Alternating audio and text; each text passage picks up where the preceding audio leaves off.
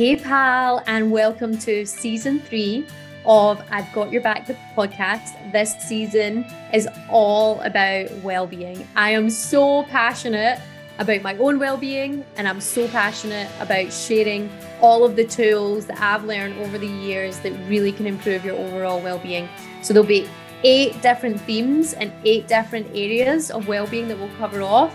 I really hope you enjoy it, and let me know your feedback.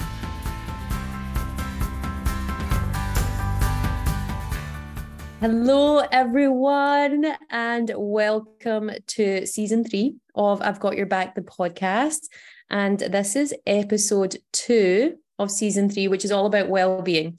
So in the first episode, I spoke a lot about the 8 different areas that I see make up well-being. And one of the things I spoke about was your emotional well-being. And I feel as if I really wanted to invite this guest on, so you'll get to meet him very shortly. I wanted to invite this guest on because I feel as if what Mark has to say, so Mark Purser is on, I feel as if what Mark has to say definitely, and what his experience has definitely helps with a lot of the emotional well-being stuff that I talk about. So Mark Purser is here. Hi, Mark. Hi. Hey, Michelle. How are you? I'm great, thank you. I just thought I'd share, before I get into the questions, I wanted to share how we actually met. So Mark, when I lived in Byron Bay, which seems a very long, distant memory. Wasn't that long ago. But it wasn't that long ago. But a lot has happened since. A lot has happened since. So I think I moved to Byron in June 21, and I ended up in this beautiful little street. It was like 5-minute walk to the beach. It was like right in the heart of Byron Bay. And a good friend of mine, Chris, actually recommended that I should go and check out the local yoga studio at the end of my street, literally like a couple of steps away. And I went, well, I can't not go because it's literally a couple of steps away. And he recommended that I do like some sort of breath work and meditation. Anyway, I thought, well, I'll just look it up and I'll go to a yoga class. And I went to one of Mark's classes. I think it was actually one of your other teachers. And I just loved the studio, which Mark can tell you all about, in the heart of Byron Bay. And I just was like, yeah, this is my vibe. And so, and it just so happened that there was a teacher training course on in a few months. And I signed up for that. And honestly, it was one of those experiences sort of at the end of 2021 when the world was still a bit spicy, let's say, just being cocooned in this amazing studio, in this amazing community, doing breath work and meditation teacher training was one of the most impactful moments of my life. And as you'll know, most of you, like, I'm a big advocate of Yoga Nidra now.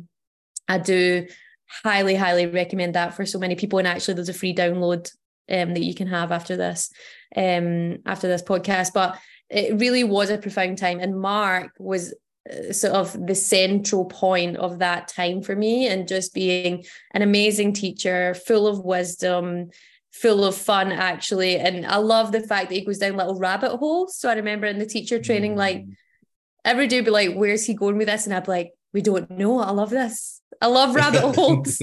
I love rabbit holes. Yeah. So, you know, and I just feel Mark has got a lot to share and a lot of value because of his experience of becoming a yogi, but also just the things that he teaches and advocates for, I really believe would be good for you listening. So Mark, hello. That was a bit of a long introduction, but I just wanted to give people context as to how we know each other.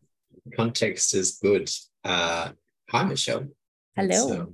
It's lovely to be here. Lovely to see you and to connect in this space. And just, you've got me reflecting back to that time, which was such an interesting time, as you say, a spicy time, the end of the spicy cough. And we were running. I think that was the first training, and it was where we were sort of opening and closing, basically lockdown, no lockdown. And we managed to just somehow dance around these revolving lockdowns and ran that training, and there were some people joining online, and it was such a powerful time. And one of the things that I was really passionate, it was very as you probably recall, it was quite an angst time. There was a lot of division in the community around vaccination and, the government restrictions, et cetera, et cetera. And one of the things that we really advocated for was not to talk about it.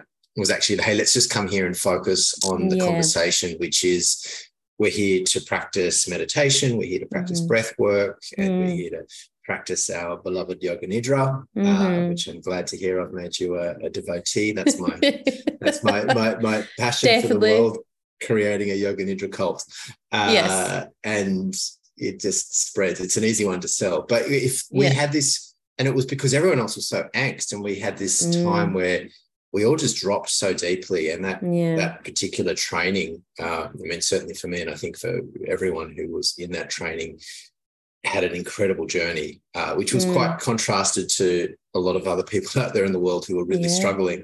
But I felt, and I do continue to feel that when the world is so anxious for whatever reason, and there's lots of reasons people find to be anxious, it's so important that some people must lean into these practices more and more and focus on well-being, because anxiety gets really boring, and there has to be a counterpose, and it is an anxious world. I experience anxiety. I mean, that's the reason I got into the practices in the first place. But as the world becomes more anxious, we need to run in the other direction, run towards yoga nidra more and more. Absolutely. And I'm so glad you shared it more about that time, and I really do remember that. I remember it was just, there was a lot of anxiousness, there was a lot of people, division.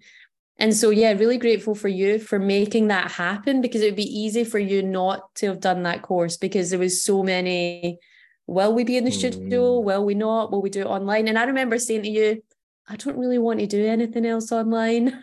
I just want to be in person. I just want to be in a studio. I want to have that human connection. And you were like, right, okay, well, I think it'll be okay. So, we'll just need to go with it. And you really created that.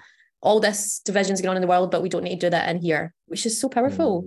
And I think that's what we all need. Important. And actually, one of the reasons why I created this podcast, and I've got your back, was I believe that the more we have each other's back and we don't have that division, and we really listen to everyone, that everyone has a voice, and everyone has their unique point of view, and everyone has diverse ideas, and it's about embracing that. And so one of the main reasons why I created this was to have conversations about stuff. You might be listening going, I don't agree with this, or I'm challenged by that, or you're triggered by that. But actually just the fact that you're listening and being open and not creating this divide, I think is really important. So thanks for reminding me about that time. Like creating spaces where it's okay to be wrong, and it's okay to have contrasting opinions. There's so much polarization in the world, and I think at the heart of yoga and meditation practice is this. Well, it's very clearly defined as in the path of called non-dual tantra. It's all one. We are. I am you, and you are me, and this being one of the things that we're really big on exploring within this work is loosening our attachments to our opinions about things. People are punished by their opinions about things. Like I believe in this, whatever it is, a political cause or a social cause or an identity. I believe in it so much, I'm prepared to alienate so many other people because I'm defined by this idea of who I think I am or what I believe in. And it's what we learn through practice is it's a really healthy thing to wear those opinions lightly.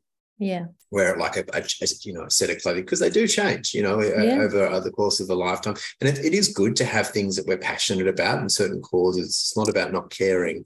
We need to care. We should care. And there's certain things that we really need to care a lot about. But again, loosening our attachments to even the most important of things. Don't let that define who we are. Thanks, Mark. So for those of you that don't know you, some listening will know you, but can you just share a bit about your background? How did you come to this being of a yogi. You know, I know you love that To term, this like, podcast, yeah. being a yogi. Yeah. How did you get here? What happened? Okay. Well, I think I mentioned anxiety before. As like most people along this pathway, I came because of a need, and I was, in short summary, a fairly rambunctious teenager, would fairly easily have fitted into the diagnoses of ADD. I was a really wild boy, and I had a lot of fun as a teenager, and I was an 80s kid. I wasn't inside a lot. I was running around on a BMX bike and just causing, all sorts of havoc. But I was having fun and trouble. Yeah. It's one of my friend's mothers, nicknamed me. He calls him the cat. So he always lands on his feet, but all his friends seem to get into trouble. And I'm like I very rarely got into trouble, which was amazing. I just didn't get caught for things. I just moved really quickly. Like that was my theory in life. I just kept moving. And that works for a while. And I got into a career just outside of school. I did a traineeship in a big newspaper company, a big media company. And then I ended up going to university and doing a degree in digital media communications and writing. So I studied philosophy. I got really into studying philosophy during that degree. And that was sort of my first tap into philosophy. And by studying more Western philosophy. It's funny, I went to a Jesuit Catholic school, and I had a Jesuit priest who was the headmaster of that school, St. Aloysius in Sydney, and he was, his name was Father Anthony Smith, and those Jesuits, I mean, they're bastards, a lot of them, but they're quite learned scholars, and he introduced us to Buddhism and Hinduism, and I was like, wow. Cool. I found it really, really interesting. That was as a teenager. And then I sort of went through my university degree. Yoga came in actually when I was in the newspapers. I was working with a couple of ladies who were, I was 22 or something, and these ladies were somewhere in their 40s, probably, about my age now. And they, I was really into surfing. And I wanted to improve my ability to surf. I wasn't very good at surfing. I just really liked it. And I wanted to get better at it. And so they recommended yoga. And I think I'd read in a book somewhere that yoga is good for surfing. And so that kind of got me onto the yoga asana path. Just describe asana, because some people listening don't know these terms. So just, So yoga asana literally means posture, or actually means seat. But what we're talking about is yoga postures. So, practicing hatha yoga, the physical element of yoga. So I got right into that. I was very into my body. I played a lot of rugby, and I was really into surfing, and I wanted to be super fit. But at the same time, I used to party like a wild man. So it was that, my lifestyle for a long period of time was, play hard, live hard, and it's somewhere, but I would exercise a lot, and I managed to hold that together. But it was like burning the candle at both ends, and sooner or later that ran out of steam. And I came, sort of jumping pretty much a decade to my early 30s. I had been in a serious relationship. And that relationship had fallen apart. And from that point, I ended up in a psychologist's office, and a psychologist's sort of chambers. Actually, she was counselling from the front room of her house, and I was at that point I'd moved to the Byron Shire, so living kind of close to where I met you. And that lady, Radha Nicholson, was a clinical psych, and helped me to unpack a lot of my backstory. And I didn't really know. I'd always kept up with a yoga practice, but it hadn't really evolved much. I just sort of was very much focused on just maintaining physical ability. But at that point, I'd become quite anxious, quite depressed. I was drinking way too much. And, it just burning the candle at both ends. I was running out of wax. I was getting to that point. It was like, I actually need to, it's not working anymore. The way that my lifestyle is not working, and I don't have the answers. And Radha Nicholson, the psychologist, she, as I found out later, was she's quite a well-known meditation teacher. She teaches meditation in the insight meditation tradition, who teach Vipassana from the Buddhist lineage. And so that got me into my first experience of meditation. I did a couple of Vipassana sits, and then shortly after that, I ended up finding Satyananda Yoga, which was another branch of yoga. They had a couple of ashrams in Australia, and one of which is actually no longer operating. I spent a lot of time there, ended up, over the next few years doing a teacher training program. And that's sort of classical yoga based on Raj Yoga. And that's where the Yoga Nidra comes from. So Swami Satyananda, who started that lineage, is one of sort of the modern creators of Yoga Nidra, but bringing together breath work, bringing together the Yoga Nidra, classical meditation, also the Yoga Asana bit, which was really important for me, like that physical element, and the Kundalini Kriya Yoga as well.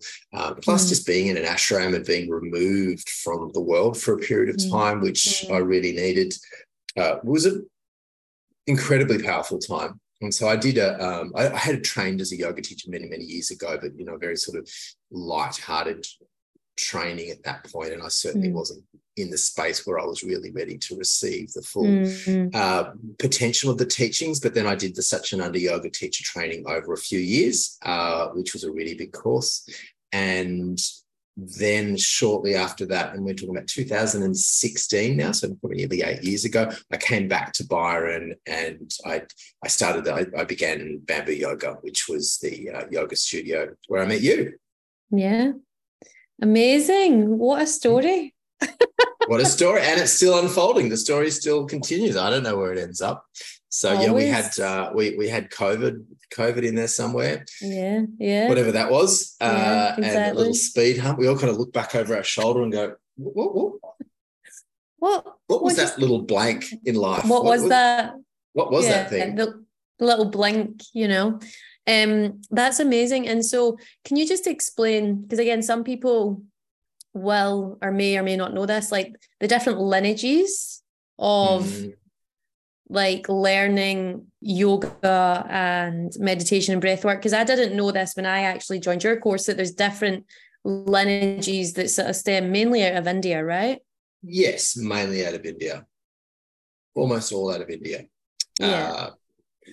But in some way, shape or form. And although, it's propagated all over the world.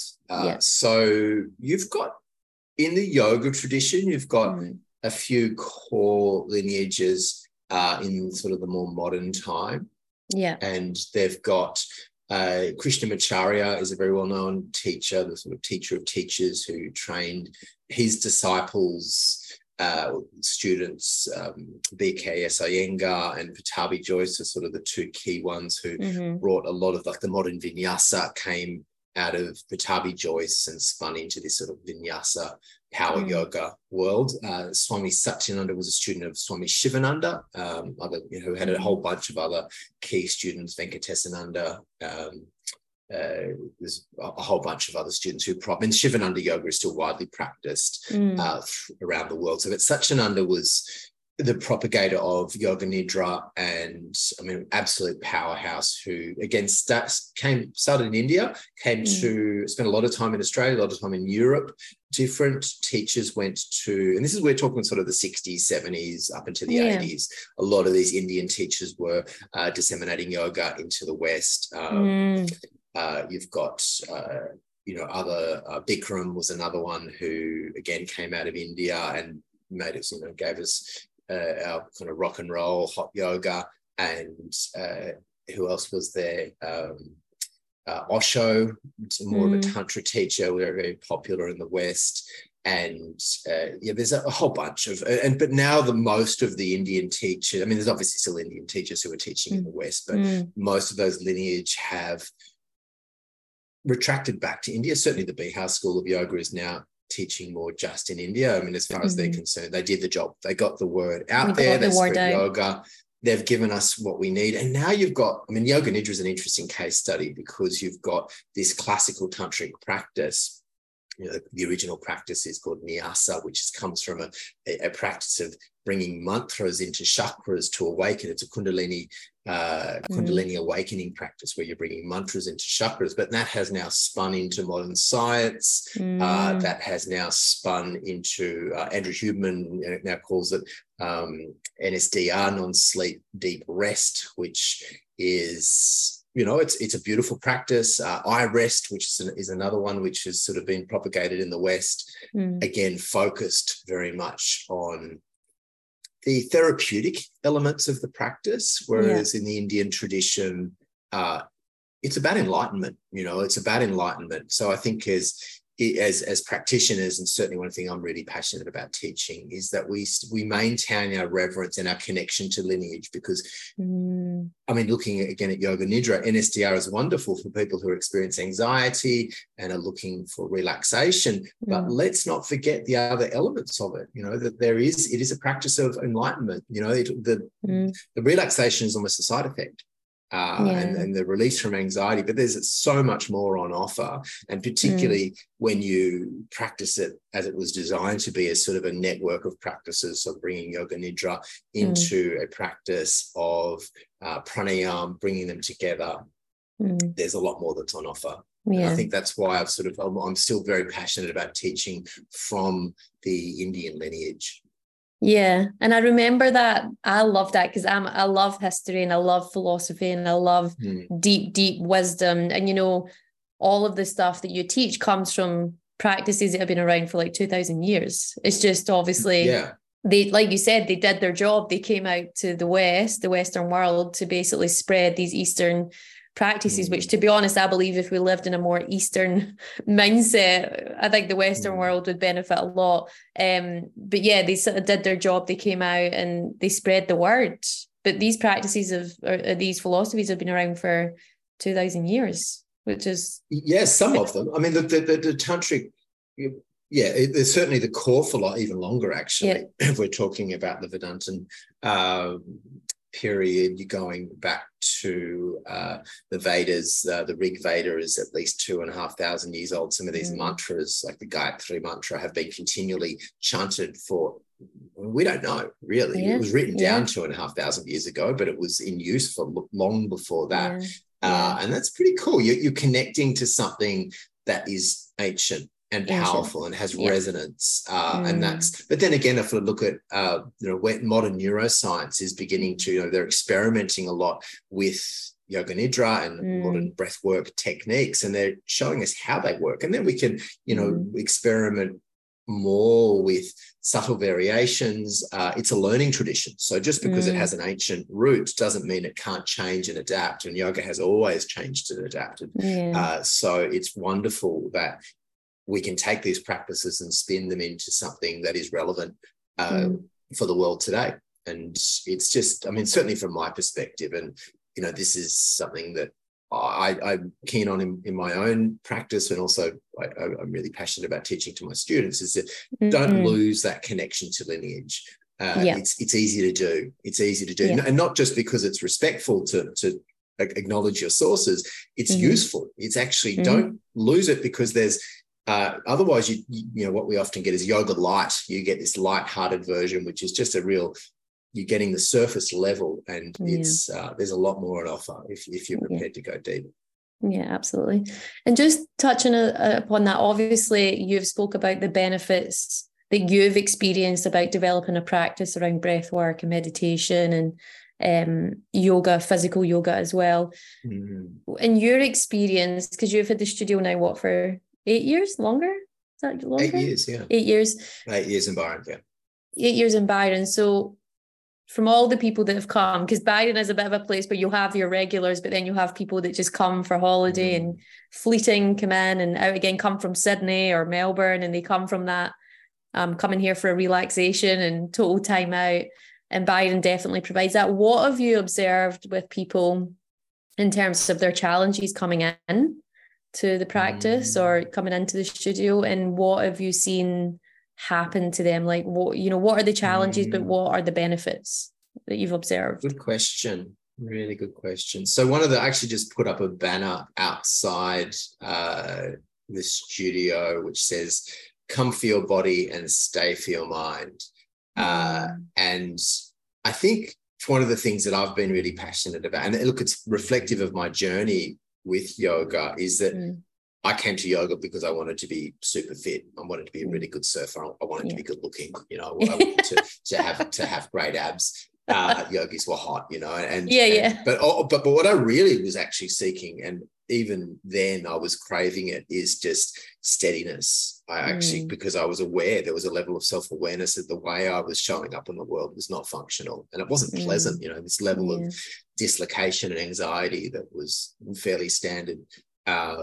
Even though I was having a lot of fun, there was a flip side to that. There was anxiety and there was depression, and that I knew that I needed to do something. And I loved the way I felt after I'd practiced. So, and then a refinement of that process. And so one of the challenges has been, this is a sort of a global challenge, that I'm not the only one doing it, but the perception of yoga is it is a physical practice. And my passion for practice and for teaching yoga is it's actually a practice of the evolution of the personality, what yoga is designed to do. And that really only happens when you bring in the elements of meditation, breath work, and yoga nidra, and that you have the capacity to evolve your mind. And it's not just evolving, you are evolving your brain, you're developing your neural pathways, we're rebalancing the nervous system, but we're, aligning ourselves with our dharmic purpose, our higher purpose. And that, not just in my opinion, that is the factual, definitive purpose of yoga. And so trying to align people who are coming, they just want a bit of a stretch and relax, and that's okay. Coming to yoga for that is cool. Like, it's a great place to start. But for some, and for some people, it's just, they're just not buying it. Like, you walked in and you met me and you're like, I want this, I want what's on offer here. And you were just ready to step into that. And that was easy, It's like we've had this incredible journey over the few years since, where you just were so receptive and able to, you were asking the right questions, and you committed to the practice, and you just took it all on. And then maybe it was actually better for you because you hadn't done all the yoga asana first. That kind of came in sideways.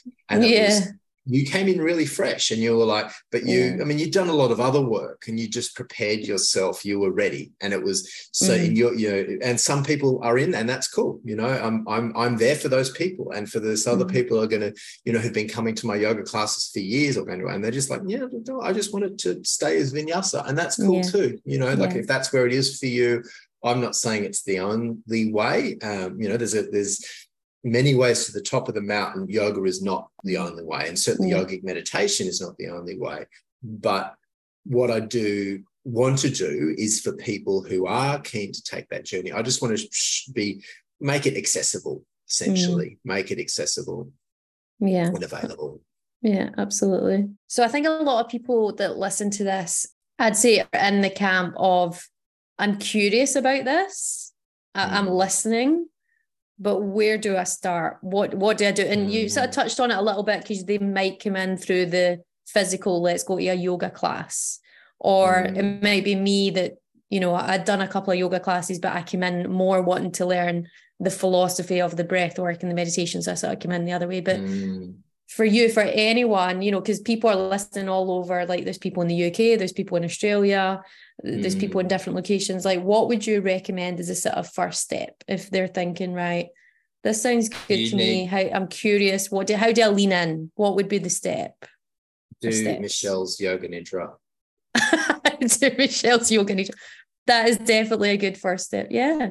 It's a great first step. I mean, yoga nidra, I call it, it's the special sauce that makes the rest of yoga make sense. That profound level of relaxation and getting to know that state of deep rest and beginning to acknowledge these deep-seated tensions that we don't even know that they're there. We carry so much tension in our body because our minds are so active all of the time, and we carry these deep-seated tensions in the what we call in yoga the body mind. So acknowledging, again, modern science is just catching up in this idea that we actually carry memory in the body through our microbiome and through the physical system, and that once you begin to see that tension begin to dissolve, you're like, oh wow, something's happening, and that it will improve your capacity to function in the world. Yoga nidra is just a win-win-win-win. You're getting deep rest quickly, so you're catching up on, many of us don't get enough sleep,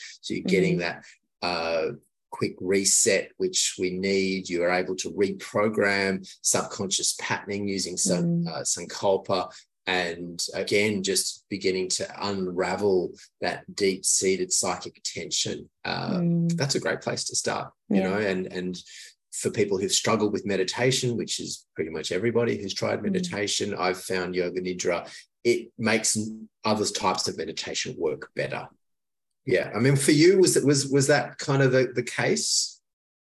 Yeah, I must say, out of everything that I learned, because, you know, we were learning for 3 months, right? So it was like over 200 hours of teacher training. And for me, I always like to come out of things and think, what's the one thing? What's the one thing, one that I'm going to embed or embody or take forward? And for me, it was Yoga Nidra, because, and it's probably because of your love for it and your passion for it as well, that came through. But for me, when you were just like, Yoga Nidra.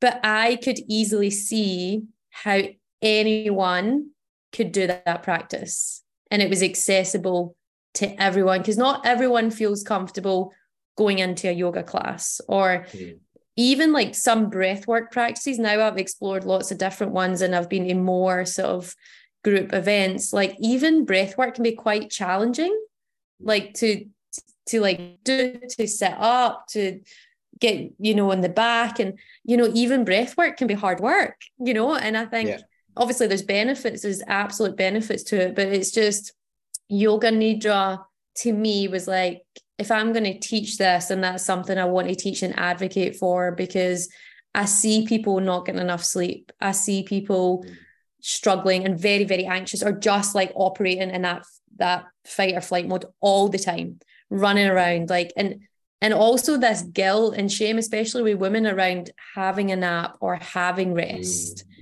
And I'm like, have the rest, like have a rest, like just. And I just think my experience of it in the teacher training was, and I remember everyone else, as soon as you said, okay, Yoga Nidra, everybody was like, like there was this pure excitement and joy as soon as you said, because I think we did it pretty much every day.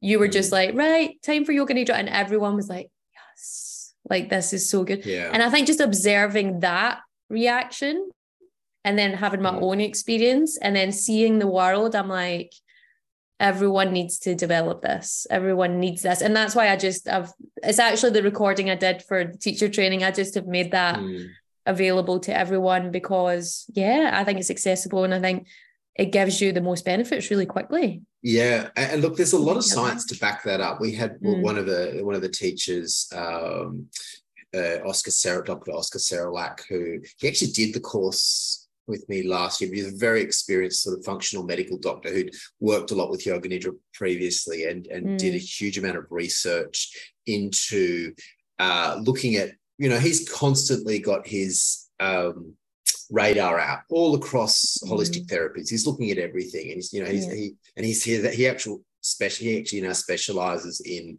postpartum care, so women who've just had children, and the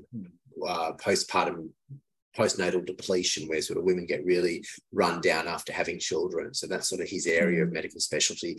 But he talks about Yoga Nidra as being sort of pound for pound the best return on investment for any holistic health practice that you can do. Puts it up against every breathwork, meditation, supplementation, therapy, whatever it is. Yoga Nidra, if you're going to dedicate 20 minutes, half an hour once per day, you're going to get on, you know, mentally, physiologically, and spiritually, really, you're going to get more results. So that's, I mean, look, the reason I taught it during the course was it's been very clearly shown that if you perform Yoga Nidra within a short period of time after a learning activity, so if you've been studying something, taking in new information, if you perform Yoga Nidra shortly after that, it increases your neuroplasticity by over 50%. So basically that's your brain rewiring, creating new neural pathways, which is basically you're improving your capacity to absorb the information and then to be able to recall the information. Yeah. It should be absolutely taught as a core part of the education system. Again, there's more and more evidence, really good quality evidence. So good quality studies are being done to show how it's working and the fact that it does work, and in different applications how they work. So I think more and more we'll see. Someone told me the other day that it was a really significant percentage, I can't remember exactly what, of current psychological studies that are being done by a friend of mine, Simon Dubois, who you probably met. He lectured on the course. He's a psychologist, and we work together. And he was saying that within current research that's being done into psychology, it's a huge amount. So well over 50% is based around meditation. Well, and by that I mean breath work, yoga nidra. So things rather than supplementation or taking medication, etc. Where that's where the research has currently always come from big pharma, God help us. So that's with more that. There's a little tidal wave of awareness coming from the scientific community about, hey, this stuff really works and it's accessible and it's free. You can access yoga nidra for free. I have half a dozen tracks available for free. Michelle's got tracks available for free. If you get bored of listening to us, there's other people. So we're so passionate about it that we're not really into monetizing. I just want to see it out there. I just really need, because it is the counterpose that the world needs. I love that. It's a counterpose the world needs. And you run a Wednesday class, don't you, in Byron for yoga nidra? I do. Yeah, I do a community class. And we also, I haven't been actually, because I've been away a lot over the last couple of months, but I'm just sort of getting back into a rhythm now. We'll do that online. I don't know, that'll be for the UK. That's pretty, I know it works well for people in the States. It's kind of on the western coast of the state. I also do run a training. We're running the training that you did. We're actually now going, the next round of the training starts in September, and it's going to be fully online. So amazing. Previously, because after COVID, I was like, I remember saying, I don't want to do anything online either. I've had so much time staring into it, hanging out in the Zoom room. I just want to do something with a group of people in a room. But we've had a sort of build up of people who are in various different parts of the world who want to do it online, and it actually works really well online. Practicing this stuff, it actually does work well online. Yeah, great. Okay, well that's great. So that's out in September. Highly recommend it. Anyone listening. Loved it. And I love just to sort of wrap that whole yoga nidra thing up as well, conversation. I love this, the more studies. Well, actually, we'll see if we can get, I'm pretty sure you included that in the course, but maybe I'll get the links or anything. We can put it in the show notes for the podcast. And because, I think having those studies and seeing what's coming out from doctors and psychologists and people just to really back up this work is really powerful. I'm a big fan of data. I think it's important that we have that, Yeah, I do too. I'm not a scientist. I'm an educator, but it's really, and look, I love the science because it just proves me right. When I was studying through the such an underlineage, most of my teachers were scientists. So when I say that, one of my core teachers was a psychiatrist. I had another one who was a neurophysiologist, a couple of medical doctors. And so that lineage has always attracted scientists, but the level and the quality of research that's coming out now, it's just like, wow. I mean, Andrew Huberman, many people know, he's sort of really spearheaded a lot of it, and he's just hugely popular on YouTube and whatever else. He is. Andrew Huberman, I'm following him as well. He's got really good content. He's amazing. And actually one of the best things on Yoga Nidra is which he sort of rebranded a little bit as NSDR is from him. So I can give you a couple of links to a few of his videos, which give a really nice synopsis and explanation of how it works. Yeah, great. That'd be amazing. Yeah, and we'll include those in the notes. I never put this in the questions, but I feel as if I need to ask you this because, this episode is sort of themed around emotional well-being. And obviously what we've been talking about helps with that, and even beyond emotional, spiritual and different things. I wanted to ask you about drinking and alcohol, because I know that we have this sort of shared story and passion. I wouldn't even say it's a passion, but this way of life where we don't drink. Passion for not drinking. Yeah, passion for not. That should be a thing. But we have this, we're on the same page around alcohol and drinking. And I was just curious if you would be able to just share your story and a little bit about that, in terms of the Sure. benefits that you've experienced. I just thought that would be good to touch upon as well. Yeah. I mean, look, it's I Especially think because you spoke about your my party life. You know, yeah, you spoke about that my sort of passion, transition.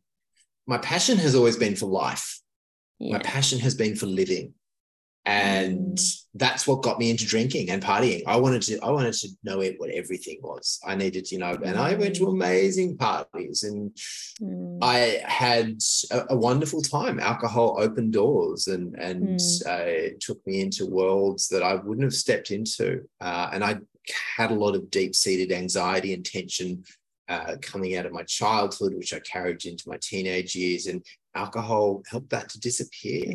And it worked wonderfully for a period of time until it didn't work. And then what happened was my world stopped getting bigger. And in fact, my world started to contract until, the final days of my drinking, my world got really small. I was really lonely. I was really sad. Alcohol made me really sad. And so my passion is still for living. And now I haven't had any alcohol for over 12 years. Wow. And the reason for that is, I can't drink successfully. I tried to manage drinking and did all the things that people do. And it just came to a point was, one drink's just too many, a thousand's not enough, as they say. Yeah. I was supported in that journey. I explored and continue to explore and get support from 12-step fellowship. I think that's amazing through AA or NA, whatever people do. It's incredibly, very yogic in their philosophy. If you look at it's that connection to higher power, that connection to divinity, and that is the core of the yoga tradition. And so I was always into yoga before I stopped drinking, and I think yoga helped me to get to a point where I realized that, drinking wasn't sustainable for me. And it had certainly supported me on that journey. And yoga nidra, again, through those early years particularly, it came into when I'd stopped drinking yoga nidra, that's sort of when I found yoga nidra for the first time. And it's helped to totally reformat my DNA, totally reformat my whole psyche of who I thought I was and how I managed tension and how I managed anxiety. It gave me the capacity to manage anxiety. So, my passion is for living, and my passion is now for the fullness of living, sober living. I don't really think about drinking so much. It's there. It's alcohol. Alcohol's a thing in our world, but it's not as though I hate alcohol. I just love being clear. I love being fully present, and alcohol doesn't fit with the way I want to live my life. And so it's a question. I think the things that we explore a lot of this in Sankalpa through our practice of it. It's about choosing hard what you really want. So I've chosen a way of being. I've chosen a lifestyle. I've chosen my dharma, which is ultimately it's about living in a certain way, about doing certain things. But I choose that so much that anything that doesn't fit into that, which essentially is alcohol and that type of partying. I still love to party. I still love to be social, and I still love to get out there and get amongst it. I have so much fun. I can't keep up with myself. But one of the things that I think, Michelle, that we should advocate, and you advocate beautifully, is that you can have for me, it's been a much bigger, more enjoyable life since stopping drinking. Definitely. 100%. I definitely have more fun now than what I did back then. It's just, and it's not even a thought anymore for me. It's just like, this is the way it is. It's just, this is life. I love how you said you have a passion for life. Like I was like that because I was very similar to you growing up. I was like, I want to be in the bars. I want to be drinking. I want to meet everyone. I want to know everyone and everything. It's that passion for life, but we think it comes through alcohol, but actually it comes through us just being curious and going out there. Like we actually don't need it to have that passion for life. But I love how you said it's about being passionate for life. And I think not having alcohol brings that passion more. It's just a whole other level that I didn't really know up until 6-7 years ago. Yeah, but you're going to have something else if you're going to not drink successfully in this world. Even I think for people who haven't had alcohol problems, that it's challenging. It's alcohol it's used widely as a medication to help people manage their anxiety. So that's where, I mean, for me, like I think people who I've seen do well and, you know, not drink and be really happy about it, they have some practice of being able to regulate their nervous system. So, you know, whether that's breath work or meditation or yoga nidra or some combination of those things, I think it's going to be, I mean, I wouldn't say, I don't like to say fundamental, but let's say fundamental in this case. It's if you are looking for a happy, sober life, then you need to find something that's better than alcohol. Yeah, true. Actually, and see, when I think back, that's at that time, that's when I found yoga or meditation or breathwork. That's when I started to explore. So actually, you just made me realize that was probably around about the same time I started to practice of some sort, you know, going to a class. You know, I never before that was like, I'm going to go to a yoga class, you know.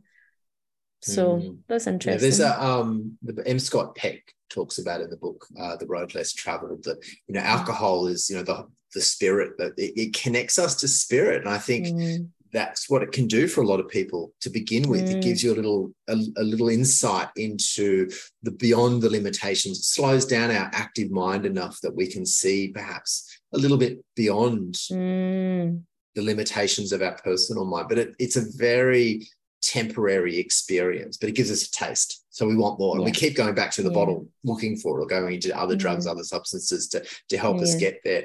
And what yoga can give us, yoga practice, when I say yoga, I'm talking about meditation, breath work, yoga nidra, all the things wrapped up in there. It can give us that can give us that experience of connection to spirit, which I believe is the core human desire, is to know the innate, to know what is real and true, to know God, whatever that looks like. And yoga gives us a sustainable pathway to get there. Yeah. Without the hangovers.